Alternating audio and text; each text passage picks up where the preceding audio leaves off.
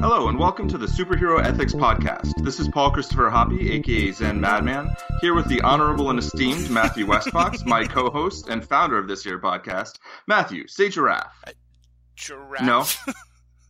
Okay. I'll keep working on my mind control, although it worked actually kind of better than I thought it would there. Very good. Today we've got a quickie for you. We're going to talk about Iron Fist and all the interesting stuff about that series. And I guess that's why it's going to be kind of quick. Anyway, I mean, it was interesting in that how much didn't work. So yeah, right. Spoiler alert. Spoiler alerts. We're going to be spoiling Iron Fist. Although, as we'll get into it, I'd argue that maybe Scott Buck is the new Zack Snyder, or the MCU's answer to Zack Snyder. Sadly, Iron Fist was spoiled well before we got our hands on it, but I assume that's part of what we'll be talking about. Right. But maybe it wasn't all bad. We're gonna get into stuff. So let's see. I know that it's a series that I was moderately psyched for, but also anticipated with a good deal of apprehension. Matthew, what were your expectations coming into the series? So I had a couple. First of all, because this is the ethics podcast, I think it's important to just say at the beginning of this, obviously there was a very big ethical discussion to be had about this show in terms of race and whitewashing. That's an issue that I care about a lot, and I know, Paul, you and I see a little bit differently, and I think we're going to talk a little bit. And you and I will probably get into that issue at a different time, because we want to keep this podcast short, and because that issue has been covered quite extensively in other places. We're probably not going to get into it for this issue, this podcast. But I will say, so I had some apprehension about that. But even looking beyond that, I have loved everything that Netflix has done with the Marvel shows. I think Daredevil, Jessica Jones, Iron Fist, none of them have been perfect, but each of them have been some of the best, absolutely the best superhero stuff I've ever seen, and flat out just some of the best TV shows that I've seen in quite a long time. So I was very excited for more of that. But there was definitely an element to which this story was probably the one I was excited about it the way because I was excited to get to the Defenders, but I was definitely nervous about it because this is not the story I'm very excited about. I'm not a martial artist, so going in, that didn't sound very interesting to me. Even putting aside the politics of it, a kind of white savior story just isn't very interesting to me. So I was apprehensive, to be sure, but I also was willing to say, this is Netflix, this is the Marvel Netflix team up, I'm willing to give it a chance. Yeah, I mean, I think the bar was set so high by Daredevil, and then Jessica Jones matched it, and so did Luke Cage, and people can argue which one is the best. They all did different things, and they all really did their own things so well, and sure, had some episodes here or there, and maybe the quality wasn't, at 100 the whole time, but they really did set a really high standard. I mean, I wouldn't even qualify the quality of those shows by saying anything I've seen in a long time. I mean, or even just television. Like, I think Daredevil and then also Jessica Jones and Luke Cage are just some of the best live action fiction I've ever seen. I would agree with that, especially in that, and this is language that gets a little problematic, and I'm speaking in kind of generalized terms, but I think to the extent that there has been a quote unquote superhero genre in movies and television, where it's sort of expected, because this is about people with superpowers, it has to have a certain kind of dialogue and a certain kind of campiness and a certain kind of plot expectation. I feel like all three of those shows had largely, in one form or another, broken out of that mold. To me, those weren't even superhero shows. They were three fairly distinctly different kind of genres in which the characters had superpowers, but it really broken out of that genre in a way that I think Iron Fist did not. Yeah, and I kind of think Iron Fist wasn't trying to do that, which is a little weird, right? Yep. Like, you'd think, well, those other shows all did that. Like, don't you want to kind of, go toe-to-toe with them on that and just, like, follow the lead? And I just, at no point did I really even feel like the show was trying to do that. And that's actually almost a little bit of a defense of the show, in a way. Like, it is what it is, and I don't feel like it was necessarily trying to be too much more, which is, I guess, better than trying to, not that it's, okay, so this is where we get into some results-oriented stuff that we might dig deeper into in later, but the basic gist of it, I guess what I want to say is, like, I think it's better to go for it than to not go for it, you know, but if it's a better result to not go for it and then just kind of be what you are than to go for it and, like, really miss bad. Oh, yeah, you know I mean, you and I had kind of a running commentary as we were watching the show, comparing it to Arrow. Right. I think there's a lot of ways in which I often say that the Netflix TV shows are my absolute favorite, probably TV shows right now, but especially in terms of the superhero genre. Yeah. My second favorite are the CW shows, which are a completely different level of quality. Yeah. They're very campy. They're at times very silly. They're at times eye-rollingly bad in terms of the, completely predictable plots and the overacting and the overwrought dialogue. But they're a lot of fun, in part because they know what they are. Right. And I think so in that regard, I think in some ways, like, to me, that's what Iron Fist felt like. And I think my frustration there is that it didn't seem to fit with the rest of the stuff setting up the Defenders. Yeah. And that, because I do agree, like, I compare those in my head with, what you and I have kind of set as the Snyder standard of superhero shows. Right. To me, Iron Fist is a lot better than what Snyder did to Batman vs Superman. I agree. Because you're right, it has lower pretensions in a way. Right.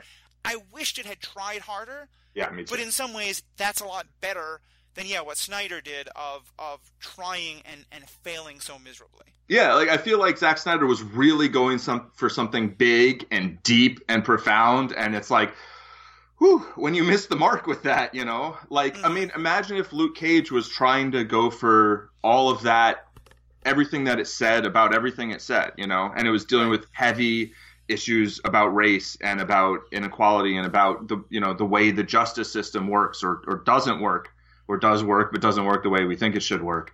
Or like Jessica Jones dealing with PTSD and with rape and with, consent issues. And, like, imagine if they just butchered those. Like, that would have been brutal, that would have been just horrendous. And I do feel like Iron Fist was just kind of like, we don't really know how to deal with the stuff that we maybe could deal with. Like, okay, so we said we weren't going to get into this, and we're not going to get into it too deeply, right? But there, a lot of the trepidation around Iron Fist was because of cultural, ethnic, and racial stuff. And, we talked a little bit about that and may get into it more in the future. I mean, that's like a 2-hour conversation at least, right? I mean, you and I have been having that conversation for 20 years. So, sure.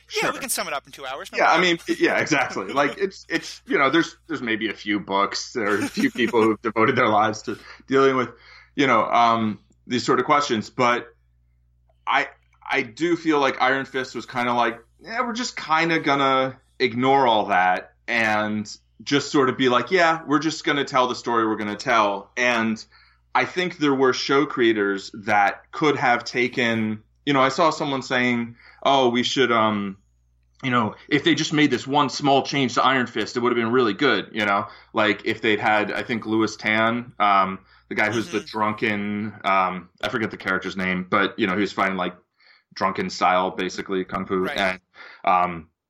And so, because he's a martial artist, like the actor is a martial artist. And, that's where I'd say Arrow actually, because Iron Fist actually has a lot of parallels to Arrow, right? Like, there's a guy whose parents are billionaires, he's presumed dead, and then he comes back, and he's a superhero, Like, it's like kind of the same story. Except Arrow, they decided, like, okay, but we're going to make Oliver Queen Batman, and here, Danny Rand is really this kind of, like, innocent sort of, like, you were saying, and a lot of people were saying, like, that having an specifically an Asian American actor, right? Like, not having an Asian actor is just like, oh, so the character is just like Chinese, right? Mm-hmm. No, like the character is Chinese American or the character is Japanese American or it's like half this or that or whatever. Right. And how there is an interesting story that could be told about how many Asian Americans feel like outsiders everywhere, like the way Danny in New York, he doesn't really feel like a New Yorker because he's been gone for 15 years, you know? But he also doesn't really feel like he's not a native of Kunlun, you know? So there he also feels like an outsider. And how there could have been this interesting dimension that could have been explored by, you know, having the central character be Asian American. And that's aside from any of the, you know, of course, there's all the issues of whitewashing and all these things that you can talk about, but just in terms of like actually telling a compelling story, right? And I've kind of been won over to that point of view. Like, yeah, I can see how that would actually be really interesting. At the same time, like, do you really trust these writers to take that premise and like do that effectively? I mean, and I guess I certainly don't. I think there's a couple of different things to be said here. One of which is, and it's why I didn't want to go too deep into the politics of the whitewashing, because I think it's a little bit different than talking about the show itself. I acknowledge that for me at least, and maybe this is a statement of my privilege, there are shows that I can find very problematic and still also enjoy on other levels. Like you and I talked before about Doctor Strange. There are some people, and I completely respect them, for whom the whitewashing of Doctor Strange makes it something they can't enjoy. I thought the whitewashing in Doctor Strange was awful and something I protest, and I managed to make sure I found a way to not give money by watching Doctor Strange for that reason, but I still also thought Doctor Strange was a very enjoyable movie.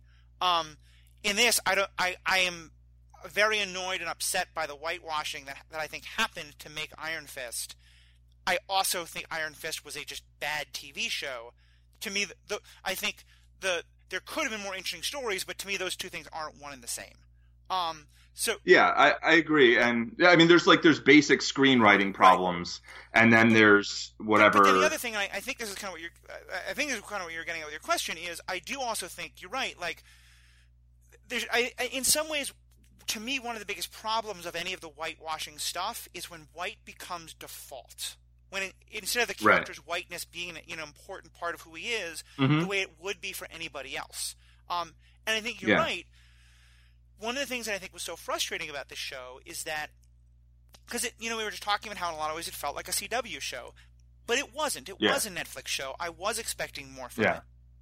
And one of the things I expect more from it is to explore some of those issues. You know, I mean, so far every Netflix show has given us. You know, you and I have talked, like, every Netflix show was like, okay, we could do 5 different podcasts on this.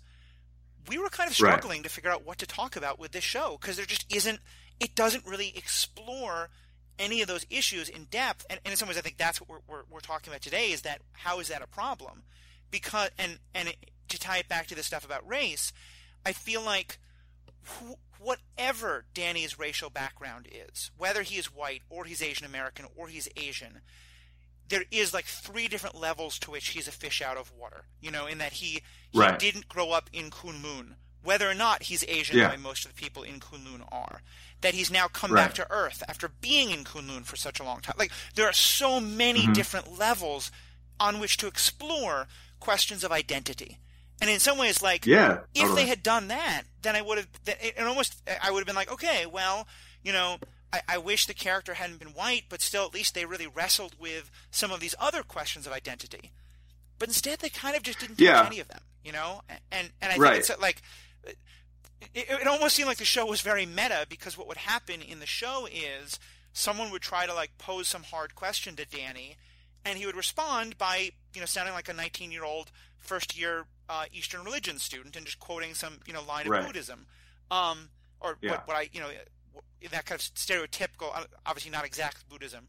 Well, I mean, he would literally quote the Buddha sometimes, but not only. And I feel like the show was doing the same kind of thing. You know, the show was Danny, in that it was like there were interesting questions that the show was starting to explore, and then it was just giving these very facile, one-dimensional answers. Yeah, and so, you know, a lot of the argument for like casting Finn Jones as Danny Rand was like, well, he's blonde. And, you know, he's a blonde white dude, and Danny Rand has always been a blonde white dude. So, like, but, like, why did he have such short hair? And, like, and it was curly, and it was, like, kind of, it looked like it was, like, dark brown with, like, dyed blonde at the ends. Like, if that was the argument, then, like, why didn't he have long blonde hair? Like, You could cast Noah Syndergaard. No, but baseball reference.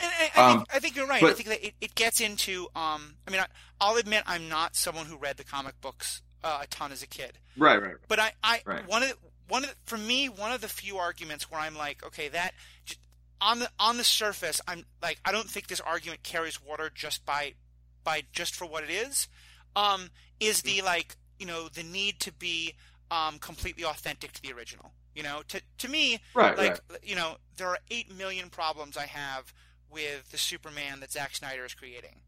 The fact that Amy Adams playing Lois Lane isn't a brunette is completely at the bottom of that list. To me, that's it. If you get someone who captures the essence of what that character of Danny is supposed to be, I don't care what his hair looks like. Yeah, I agree. But to me, it's just like, since that was theoretically part of the argument for casting like a blonde dude, like why wasn't he really blonde? You know what I mean? It's like, it was just like a little bit of like, well, if that's your argument, which, maybe that's not the argument. I mean, and I am very much like, you know what, whoever did the best audition, like whoever really fit the character, like you probably should have, that's probably who should play the role. But about identity, like Danny, sometimes he's a vegetarian, sometimes I guess he's not. Like the way they just like kind of like spat at that, like for me as a vegetarian, I was kind of like, okay, I thought that was there were two things from the character. They portray him as this supposed to be a vegetarian, and they also portray him as supposed to be celibate. And right, and they just like, there's just no, I don't think just the moving beyond both of those, I thought was really interesting and really kind of problematic. Yeah, like it could have been like, it's not like he has to remain celibate, but like if you're going to make a point that this character took a vow of celibacy, then like when he breaks that, maybe that should actually be a thing that you kind of talk about a little bit, instead of just being like, well, yeah, okay, let's go fight the hand. Well, and I think that's the issue I had more than anything, is that it felt like there were issues that the show raised without recognizing the significance ethically of those issues. Like the vow of celibacy, the vegetarianism. Like when I remember you and I have been talking for almost a year about the fact that it was going to be really awesome that there was a superhero character on television who was an out vegetarian. Or that it was potentially awesome that could actually be a thing that would happen. Exactly. I mean, Luke Cage had a vegetarian in it, for fuck's sake. Exactly. I mean, he was a crooked cop, got killed early, but spoiler alert. I think spoilers for all of the Netflix Defender shows is pretty appropriate. A little bit. But no, and I feel like that was kind of a running theme in the show, is that they would. You haven't seen this, and forgive me, it's going to be a little bit of a spoiler, but I'll try to keep it as spoiler free as I can. There's an episode recently of Arrow, and I actually posted an article about this on the Superhero Ethics blog, where something happens in the world of Arrow involving guns, and so Oliver Queen, who is mayor at this point, basically tries to tackle the issue of gun control in Star City politics. And it was one of the most frustrating hours of television I've ever seen, because it felt like the show was really trying hard, like you were saying before about how brutal it would be if Jessica Jones had tried to take on the issue of sexual violence and done a terrible job of it. That's kind of what I felt like Arrow was doing, and in that it wasn't even, it was very facile, one-dimensional take on what is an incredibly complicated issue.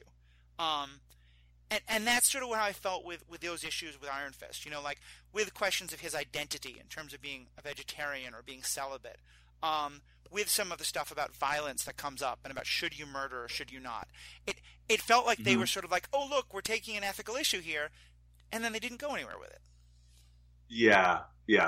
I was asking if you felt like when they talked about murder, if it felt like weird, which for me, it just felt really weird within the context of the show. Like in Daredevil, I felt like they were able to make it this heavy thing where it's like, should Daredevil kill Wilson Fisk? Like, does he want to? Does he like what? And they really explored that. And here they're like, but that's murder. It's like, oh, yeah, well, but So say more about what you're thinking in terms of Iron Fist, because I didn't quite understand when you texted me about that a while ago. I didn't quite understand what you were saying. Oh.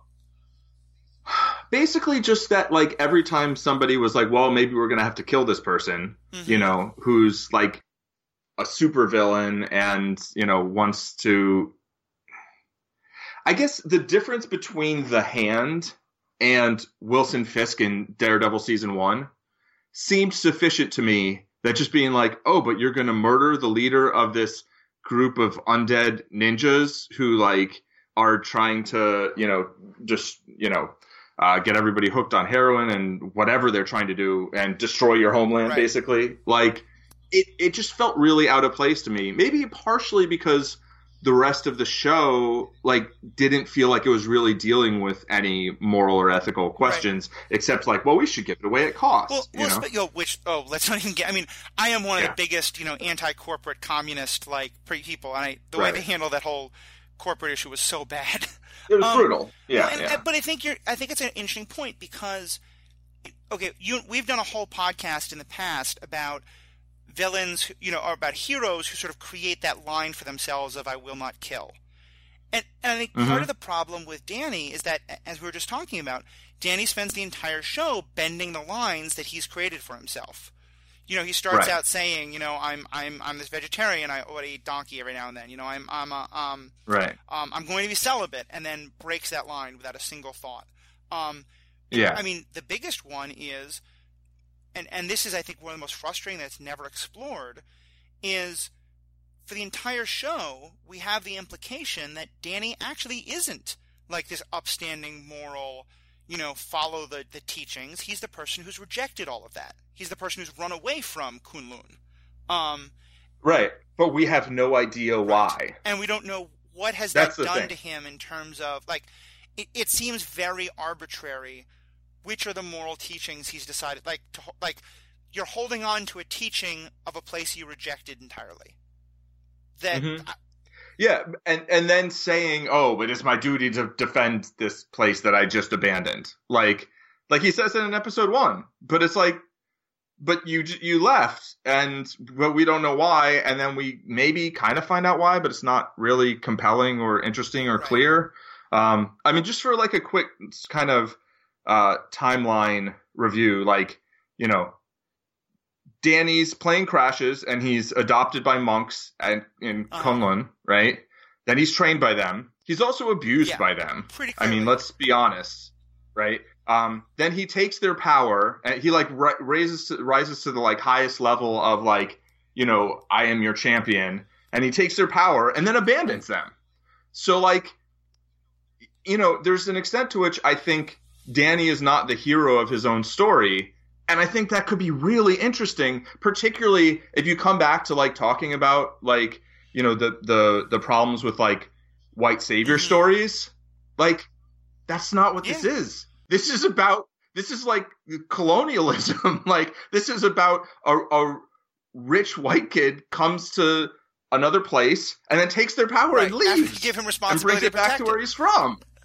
That's like a really interesting story that they could be telling, but they're not telling that story. And it's interesting because I was actually thinking, thinking that the story could have gone in the 180-degree opposite direction, which to me would be just as interesting, but they also failed at, which is, and for this metaphor, I'm actually going to talk about a video game I've been playing recently, and yes, I'm many years behind the ball here, but I've been playing the game Dragon Age, which is a really fun game,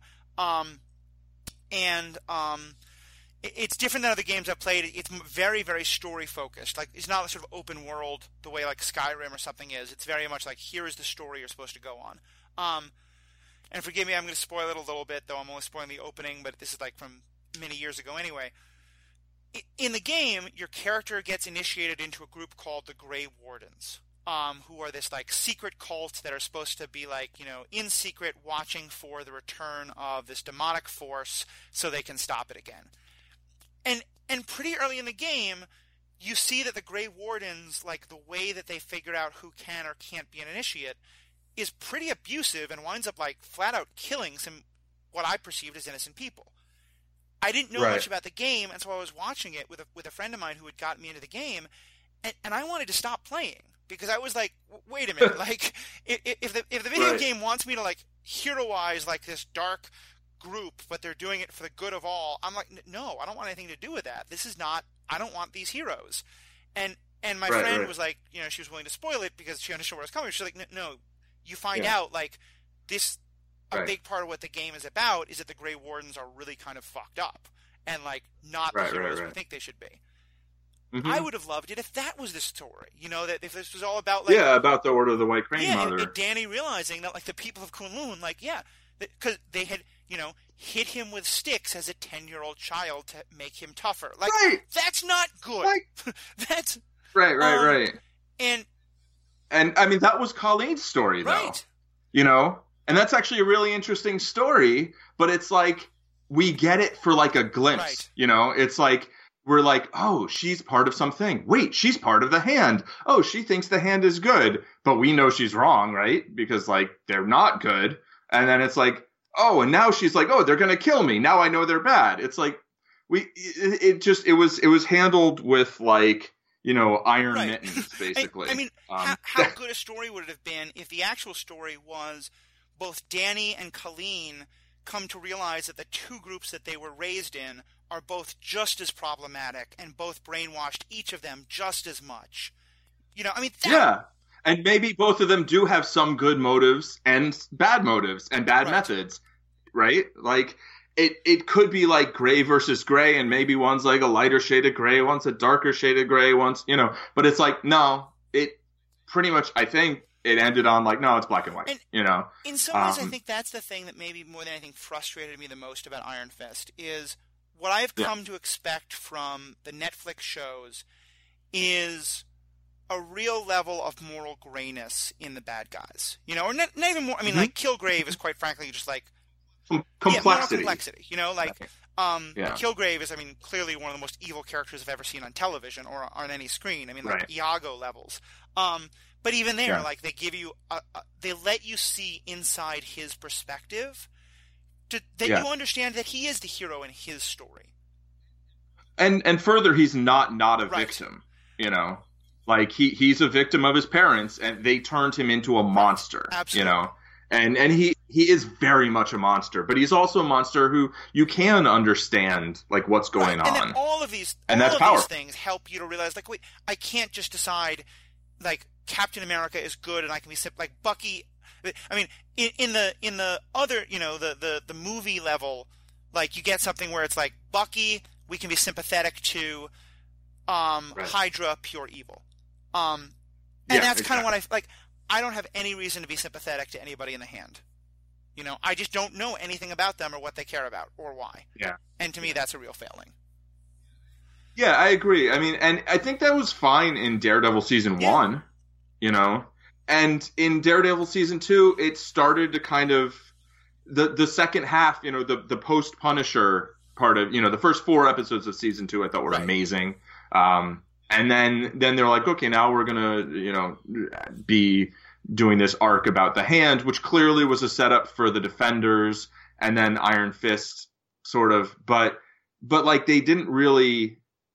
Like, we didn't really know what they were doing, except they wanted power. And I feel like it's a little bit of, like, the Lost syndrome, you know, where, like, on the TV show Lost, I guess spoilers for Lost, like, which, I mean, speaking of which, had one of the worst endings of any TV series ever, which we'll get back to Scott Buck in a minute. But they just, like, there was always another mystery, and we never really found out what people were after. And like, it kind of worked on Lost. At least it worked for a while. I mean, I got sick of it sooner or later, but it kind of works because you do see behind one layer, and the main characters were so compelling. You know, they told the main character story so well that it's like, you kind of didn't really need to know what the big mystery was. But if you don't have central characters that are super compelling, then like not really knowing what the villains are after, it's just that's a, you know, knowing what the villains are after and being able to relate to them is another opportunity for a show to be compelling, right? For a story to be compelling. I mean, on some level, like decent entertainment that isn't like amazing, but is decent, is a lot about misdirection. You know, it's a lot about like, Right. look, Yeah. we're going to have a bit like Independence Day is to me a very fun movie. You know, because the huge spectacle of, you know, the alien invasion and the White House blowing up and the ridiculous comedy by Will Smith, like that distracts me from the fact that the plot is actually like ridiculously stupid. You know, Right. And we don't know anything about Yeah. the aliens. and right? it's like, but it's like, Yeah. you know, I don't care. I am entertained enough that I can enjoy myself and be distracted. And that's sort of like with Arrow or with The Flash, that's what it is, you know? It's like, yeah, these shows are kind of silly, but they're entertaining. Iron Fist, Yeah. I wanted it to be much more than entertaining, but then it also just failed to be entertaining, you know? And so it's like, it Yeah, fails there wasn't any of those things that would distract you, and so all you would do is sit there thinking, like, these characters don't make sense. This, you know, motivation doesn't Right. make sense, and granted, this is an ethical issue, but it's just a continuity issue. Why in the world aren't they calling Matt Murdock for help fighting the Hand? Oh my God. Claire, call Matt. So I guess I can a little bit. You know he wants to fight the Hand. This isn't as much an ethics issue, but it's related to general critique of these things.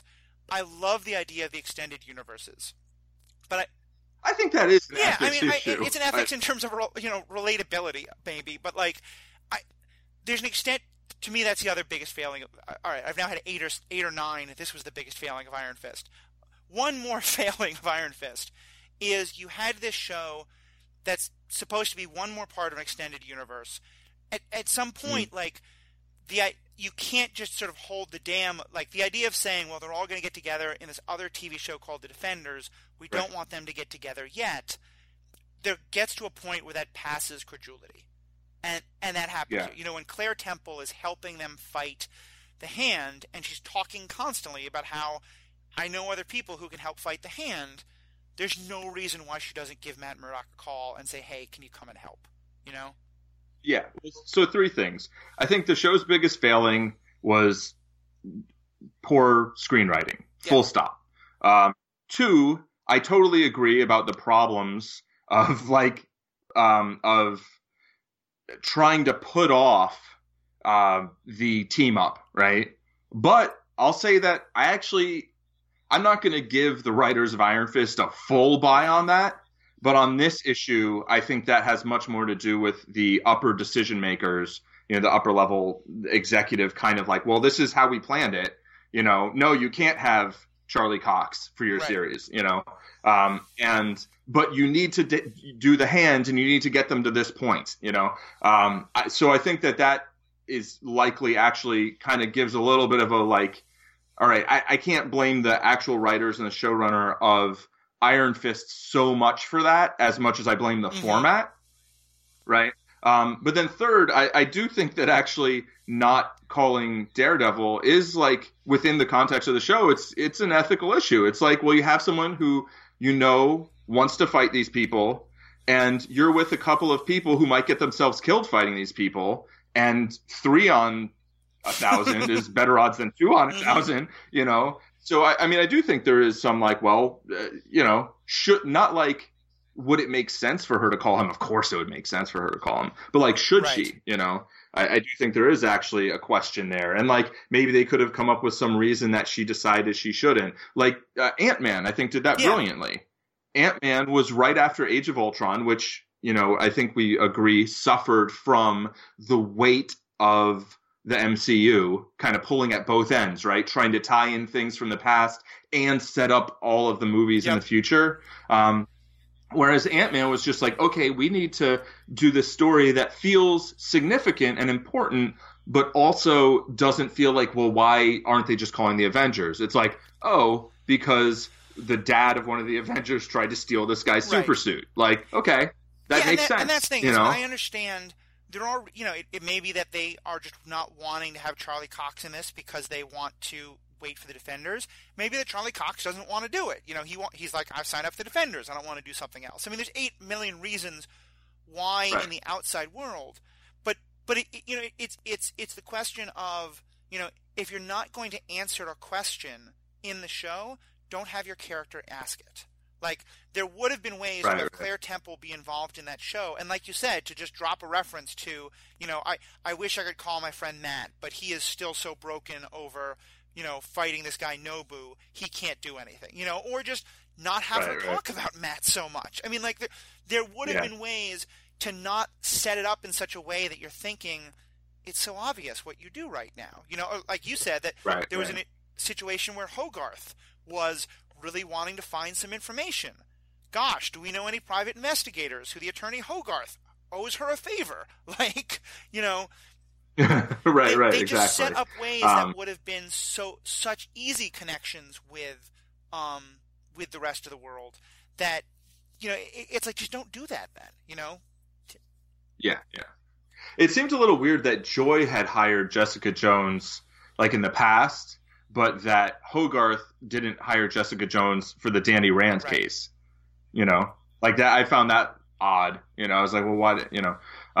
But yeah, I mean, I think to kind of sum it up, like, I don't think Iron Fist was a terrible series. I just think it was like kind of the way Batman. I don't think Batman versus Superman was actually a terrible movie. I think it was a pretty mediocre movie, like mediocre to bad, that had a lot of problems and really missed a lot of opportunities.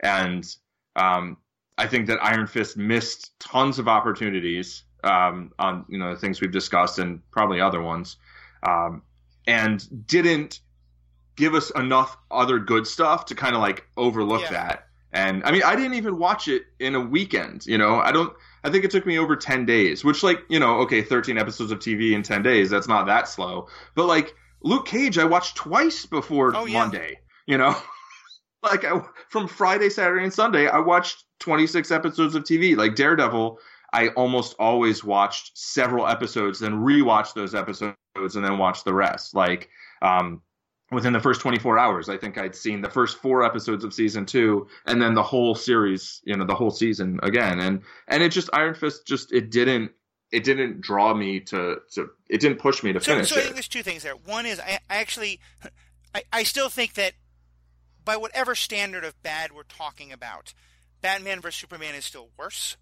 but I do think that and my hatred of all things Snyder is completely rational and not at all a vendetta. Right. I have no idea what you're talking about. But I do think that actually there's a very good comparison there, which is that you're right. Maybe on some level, like Batman vs Superman it's not that it's a bad movie. Although I will say, my friend Ryan, I want to give a quick shout out.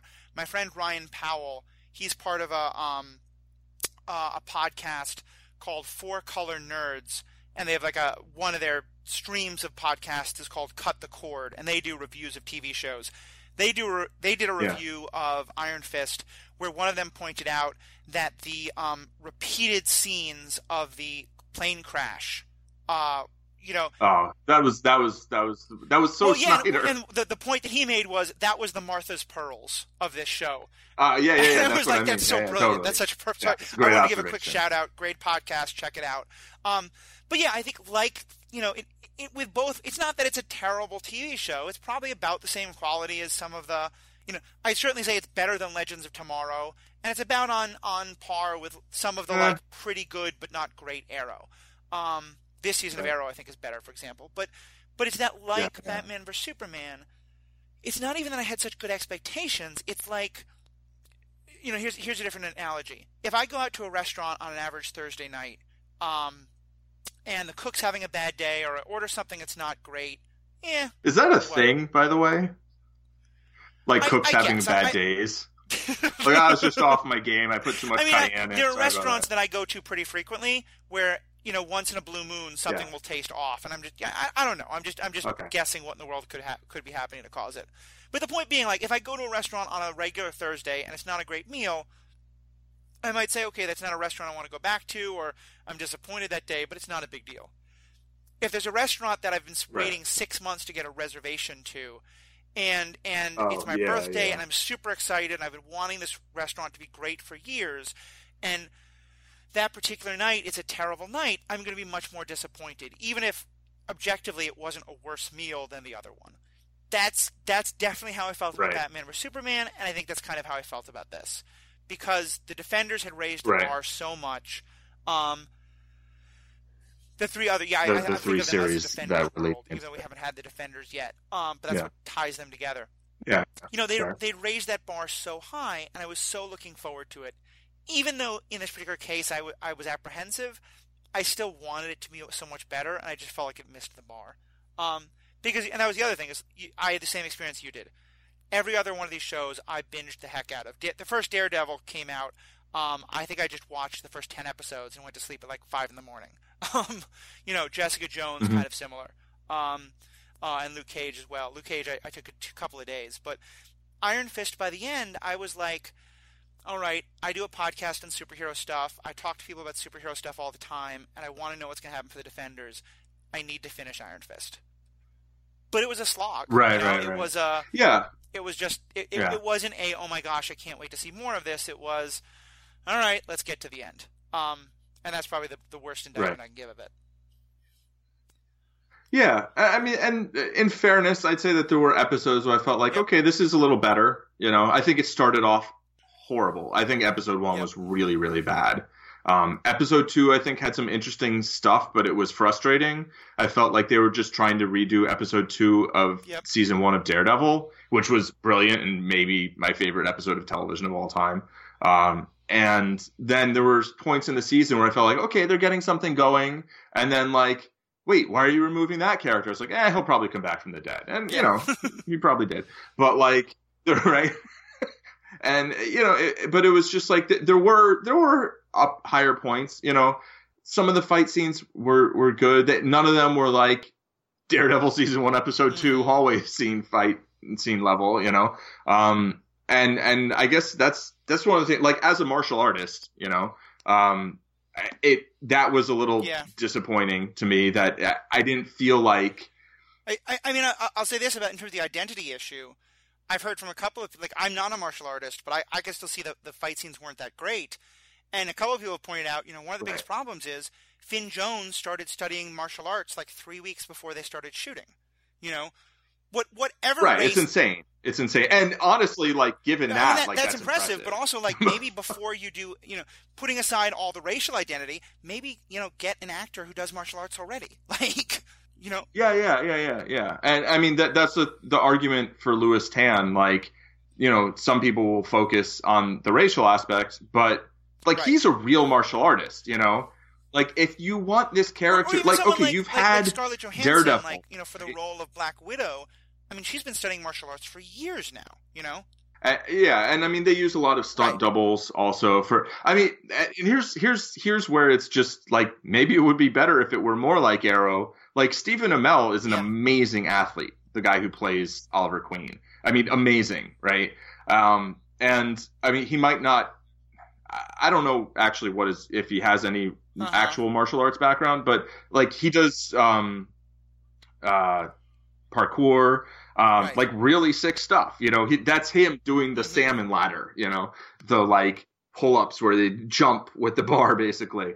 And having an actor who could really bring that level of physicality to a role that has that much physicality, they kept like showing him do this or that. And I mean, I've read articles about like, oh, how silly it is, like seeing a white guy try to pretend to be a martial arts master. And it's like, okay, I find that a deeply offensive statement, and on a lot of levels. But it's like having somebody who doesn't have any actual kung fu training trying to pretend to be a kung fu master. Like, get someone like Jet Li. Like, they don't have to be, I mean, he's a little old, but like, it's to me, it's set aside the whole issue of race or ethnicity. It's just somebody who has those physical abilities, those skills that do take years or decades to develop. That's one reason that they cast the Spider-Man they cast, is because he can actually do a lot of sick acrobatic stuff, and Spider-Man has to do that. And so, they use stunt doubles for a lot of things, right? But you need to be able to not always be using a stunt double, and you need to not be like, we see the stunt double doing whatever they're doing, and then they cut to the actor and we're like, because in a lot of ways, there's all sorts of other issues we can get into about sort of what is the cultural stuff, and I do agree with you where I think there's a lot of ways in which the character is very much sort of a white person embodying Asian ideas, and I find that really problematic. I don't necessarily see the martial arts as like you are a black belt and a martial arts instructor, and so I think that there's obviously like to me, if it's just the martial art, it's the white person quoting Buddhist sayings in the way that they are. That's the again much deeper issue, but it's not just the martial arts. But here's the thing: is like. Well, yeah, like you don't have any problem with Daredevil, who's a martial artist. Because with Finn, and in some ways, even if you could have all the stunt doubles, I didn't believe him when he talked about martial arts, And I don't know if that's just bad acting or if that's if an actor who really understood martial arts in a different way would have been different there. But like, the scene to me, one of the scenes that stands out the most for me in terms of being problematic on a number of levels was where he basically like takes over Colleen's dojo and is telling the students to have more, reverence for their sensei. Who, he's showing no respect for her whatsoever. I mean, it's Right. Second, take off it's mansplaining 101, but it's just like, I didn't believe him when he was talking about the way you're supposed to handle, like, respect in a dojo. So, yeah. Right. Yeah, I think that's writing more than acting. I think the acting thing is more about physicality. I feel a little bit like after watching The Phantom Menace, where I was like, oh no, not The Phantom Menace, Attack of the Clones was the one, where I was like, I don't know whether or not I think Hayden Christensen's a good actor or a bad actor, because this material like makes Natalie Portman seem awful, and I know she's amazing. I guess, and maybe my fault there is, and maybe this is far too hopeful, but that in my mind, in some regard, an actor who themselves knew more about the working of a dojo or dojang or what have you can say, this line feels wrong. Can we redo it? At the end, it's probably still the writer, and you're right. Who we blame doesn't matter. The point is, it just didn't work. I actually think it does matter, and I want to get into that. I agree with you, though. Like in the short term, it doesn't matter, right? But in terms of long-term prospects, let's talk about Scott Buck. So you've got your Zack Snyder thing, right? All right. So just to ensure that I'll never get a job in Hollywood, I'll go on a rant about Scott Buck. He started off writing sitcoms. I didn't look up all the episodes he's written. I don't doubt that he's written good stuff, right? I think it's hard to get to the point where he's gotten without writing any good stuff. So this is actually less about his writing and more about his show running. I think he was a writer on Dexter, and then he became the showrunner for the 6th, 7th, and 8th seasons. Now, Dexter, I think, is one of the best shows ever created. I agree with that. And the first couple seasons are amazing, and there's amazing stuff really throughout. I think every season has some really great stuff. And the 6th, 7th, and 8th seasons, they've got what's her name, Yvonne Strahovski from who's on Chuck. She was Sarah on Chuck, and I think she's amazing on Dexter. And I think that whole storyline's really interesting, and there's a lot of good stuff there, right? But not only did the overall kind of average level of quality decline from season 1 through season 8, and I think part of that's just like TV shows, like I don't think they should go too long usually. I think more than 5 seasons is usually a mistake. But the last 2 episodes of Dexter are the 2 episodes of television that I think I hate the most in all the world. Yep. And I've read close to you with that. Right. And I've read articles, interviews with him where he defends the choices they made in those episodes. And I guess I'll avoid Dexter spoilers, except to say that, like, don't watch the last couple episodes. They're that bad.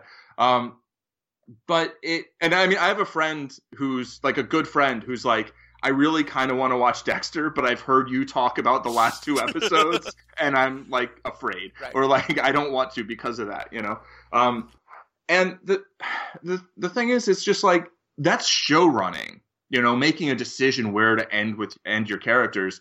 And so when I heard he was doing Iron Fist, because the showrunner, Melissa Rosenbaum, I think, of the showrunner of Jessica Jones also came from Dexter, but I think she was involved with Dexter earlier on, and I don't think she was there at the fateful end, and she certainly wasn't a showrunner then.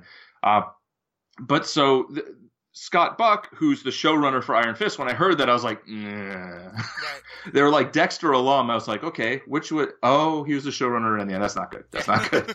And I was like really concerned. I was actually concerned that something worse was going to happen. Like what the actual outcome of Iron Fist was like, I think they made like a mediocre TV series that had a few good things. Like I liked Colleen. Mm-hmm. I think Madame Gao is awesome. I'd like to actually know more about her. Yep. I thought Davos was really good. Mm-hmm. Until like then it was just like, okay, now we must become enemies. Wait, well, like okay. So there are things that I thought were good about the show, but what I was actually really afraid of was that it would be like awesome for a certain number of episodes and then just go tragically off the rails. Right. But it was like never on the rails enough to like disappoint me that much. And so Scott Buck now got the job show running Inhumans, the new S.H.I.E.L.D. spinoff that I think is coming in the fall. I'm not sure. So like I'm worried about that show. Maybe I won't watch it. I don't know.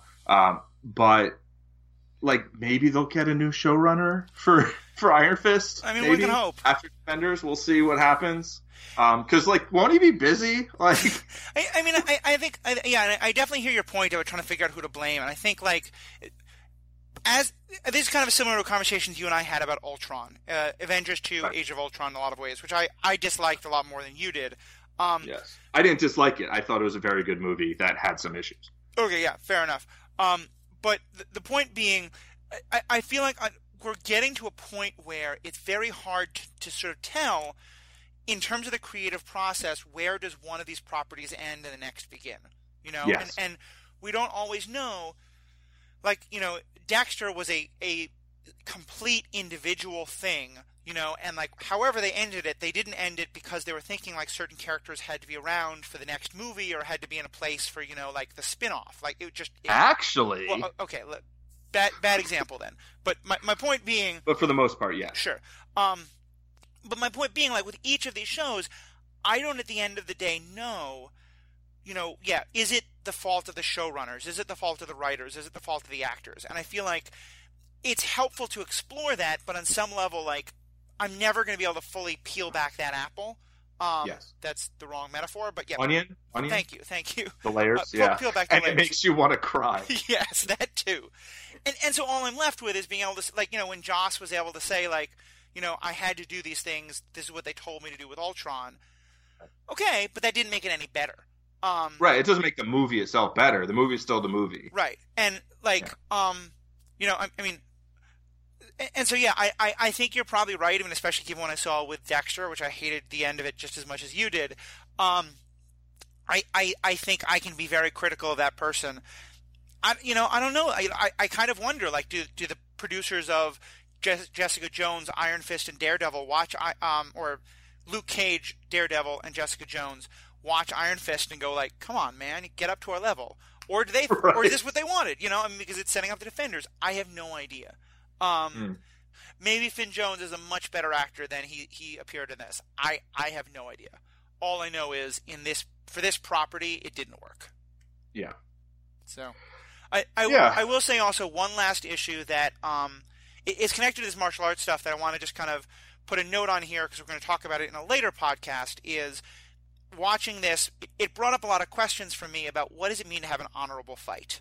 You know, because I thought that there's that one major episode where he goes through this like formal challenge, right? And I remember being very frustrated by it because I felt like there was some, to me that would have been one of the most interesting issues. If like, did Kunlun teach him that he has to fight honorably, and so he's still holding that, but he's still rejecting that.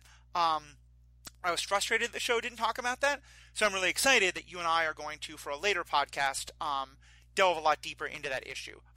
Yeah. Bouncing off of Iron Fist, but also of Batman and some other things. So, to our listeners, definitely keep your ears peeled because that podcast will hopefully be coming down the road at a later date. Yeah, let's do that podcast. Cool. Cool. So, thank you everybody for listening. This has been great talking about it. I hope would love to hear what your thoughts are. Did you love Iron Fist? Is there a part of the show that we've missed that maybe there was a secret? I don't mean there's a secret episode, but if there is, definitely tell us. Did we not watch the stingers at the end of the credits? Did they explain everything? But if you loved this show, if you hated the show, tell us what you thought. Please, you can find us on Facebook or Twitter at Superhero Ethics. The other thing is I wanted to mention one of the other upcoming shows we're going to be doing pretty soon is going to be on agencies like S.H.I.E.L.D. and Argus. We're asking the question like, okay, so if aliens show up in our world, what should the government do? And when we look at an agency like S.H.I.E.L.D. or an agency like Argus, do you think those are good? Does S.H.I.E.L.D. do a good job of keeping the world safe from aliens and other powered threats? And what do you think of their methods? What do you think of Argus's methods? What do you think of those characters, and what should they be doing? Let us know. If there's questions you want us to explore, send them in by Twitter or by Facebook or on our blog itself. All of those are Superhero Ethics. The blog is superheroethics.com. And if you send us a question, we'll try and answer it on the air. So we would love to hear from that. Other than that, I'm Matthew. This has been Paul. And thank you guys so much for being a part of it. We'll talk to you soon.